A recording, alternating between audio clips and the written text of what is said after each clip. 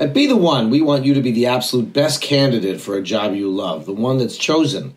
But that doesn't always equate to the most qualified candidate. In fact, Steve Cohen, one of the most successful recruiters in the country, has an insight on why the most qualified candidates never get the job. Here's what he has to say about it. The most qualified person never gets the job.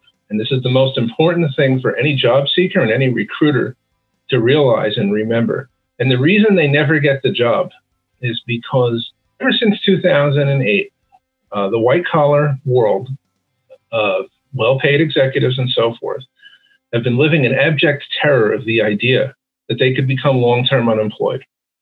And because they were so afraid of losing their jobs, people want to hire the safe hire. And this is why, over the past years, the interview process used to be maybe an HR screen, then you talk to the hiring manager, and then the hiring manager passes you to their boss, and then the hire happens. That never happens anymore except in small privately owned companies. Now what happens is you have a whole army of people that end up interviewing each person. You end up with these group interviews. You have 4, 5, 6 people. It's just ridiculous. You don't actually need that many people to talk to somebody to know if they're capable of doing the job. And it's all about what's safe. You can find the full conversation we had on this subject right here on the Career Transition Experts.